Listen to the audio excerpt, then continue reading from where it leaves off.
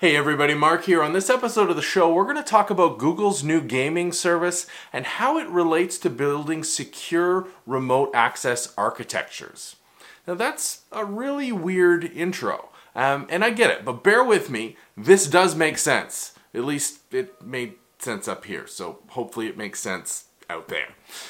Google this week announced a new service called Stadia, or at least they announced that Stadia was coming soon. And essentially it's gaming in the cloud at scale. All of the computation, the GPUs, everything runs in the Google Cloud, and you can access your gaming instance from your phone, from your tablet, from your Chrome browser, from your Chromecast on your TV, from anywhere you want. And that's a really cool selling point. It's very much like the online service that we saw years ago that's on live. It tried and kind of failed to gain traction. Google seems to have a real shot with Stadia here because they are Google. They've got the clout to pull this off. And it solves some very real gaming problems. In this case, the problem they're solving is that GPUs are expensive, and having all the computation and the games running in your house or on your mobile device, like a Switch or something like that,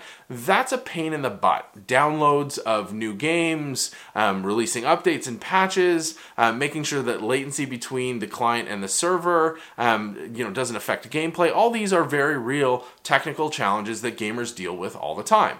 Shoving all of that in the cloud simplifies the equation. All the hard stuff happens in the cloud, and every gamer's on equal footing as they have to just worry about bandwidth and latency to connect. It doesn't matter if they're on their phone, doesn't matter if they're on a tablet or if they're sitting in front of a massive widescreen TV. So that's really cool. You'll see more coming from Stadia over the next few months, I'm sure. And if you're a gamer, you're probably kind of excited about it. If you've got a great internet connection, this could be a really, really cool thing.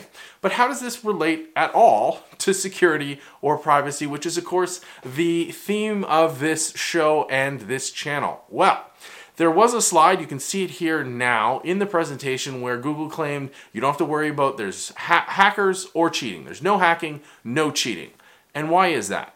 Well, it's the same reason this is the design we use for secure networks for desktop access or for user access. So you see this a lot in government work for like top secret networks, for really privacy and security concerned organizations around corporate IP. You see this model, the same kind of thing where everything's in a secured perimeter, a secure area, and you just have remote access into it, and the data never leaves. And that's the whole core idea. So where Google Stadia is trying to tackle the challenge of gaming hardware and updates and moving big data around, we use the same design to prevent data from moving around and leaking out to multiple places. Because when you have this structure, you're normally using a protocol called PC over IP. And basically all that is an optimized communication protocol to send screenshots back and forth between the client and the servers, and to take input from a remote client to work a computer sitting in a data center or in a cloud somewhere. And it's a really interesting way of working. It's been evolving over the last 20 years. A lot of people have used these sort of terminals. The concept goes way, way back to the origins of mainframe computing and terminal computing, and it just increased. And for years, the biggest problem was bandwidth.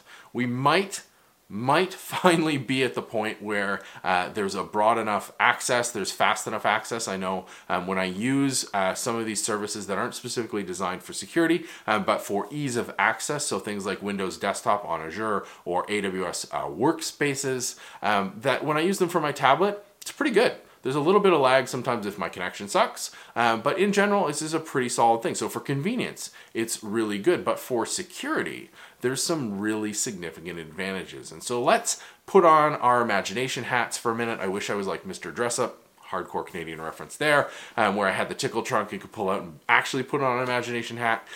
But I digress. So think about us having this business that we are, we have sensitive information. We're working on a formula for new Coke, not actual new Coke, but like a new Coke, like a new cola, a new soft drink. We think it's going to be all the rage, but we want to make sure that that formula is protected. So instead of going through a traditional route where I have a copy on my laptop and I'm working on the model and you have a copy on your laptop or on your phone and you're working on that, what we've done is set up this secure network. We could be using a service from a cloud provider, maybe we built it out ourselves. Really doesn't matter, the concept's the same, is that we're going to keep all the data on systems that we control and have really strong security around and active monitoring, and the only thing we're going to allow is these encrypted PC over IP connections to trusted clients. And we're going to set policies that say, if you're going to log in and access this data, or if I'm going to log in and access this data, I need two-factor authentication, I need a client that won't allow screen captures, I need to put a message in front of the user before they access it to remind them of how sensitive this is, and we're going to disable external devices, so no USB sticks, no printing, nothing like that. Now this isn't a complete solution. There's still the potential that maybe I'm sitting here with my camera and filming my computer as I access this information, but it greatly reduces the risk. And now we can still log in and work on our collaborative software. We can work on the model to figure out this formula so that we can have a new soft drink that takes the world by storm. And that's an interesting balance, because what you've done with this design, and it's the same design Stadia is using in the back end, that same architectural concept, is that we've tried to keep the user experience really, really high, but we've already also tried to keep the data compartmentalized. And that's had limited success because the technologies have always had high user friction. People compare it to, I'm using Windows on my desktop or on my laptop and it works a certain way, and then I log into this system and it doesn't work anymore.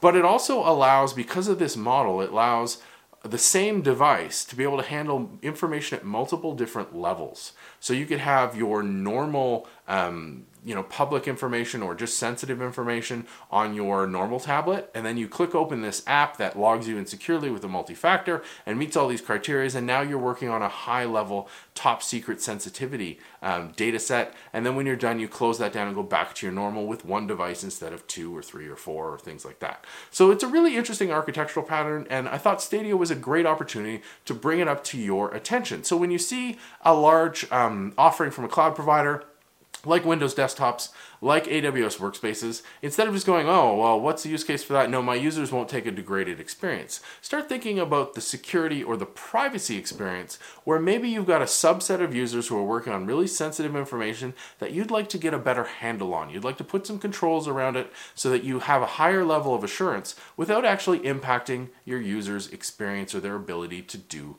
their jobs. This is the pattern that works. This remote cloud access into systems. It's a really strong architectural pattern. Finally, we're at the point where we have the network bandwidth, we have the low latency connections, we have the multitude of devices with these types of connections, and obviously the cloud backends to run it effectively. Will Stadia take off? That's another question, because gaming is super sensitive to latency, and I don't know, while people may have enough bandwidth on their connection, I don't know if they have latency efficient, low enough latencies on these connections. We'll see. I think it's a really interesting experiment, but at the end of the day, it's an excellent pattern for you to adopt if you have an organizational use case for a team or lots of teams who have highly sensitive information.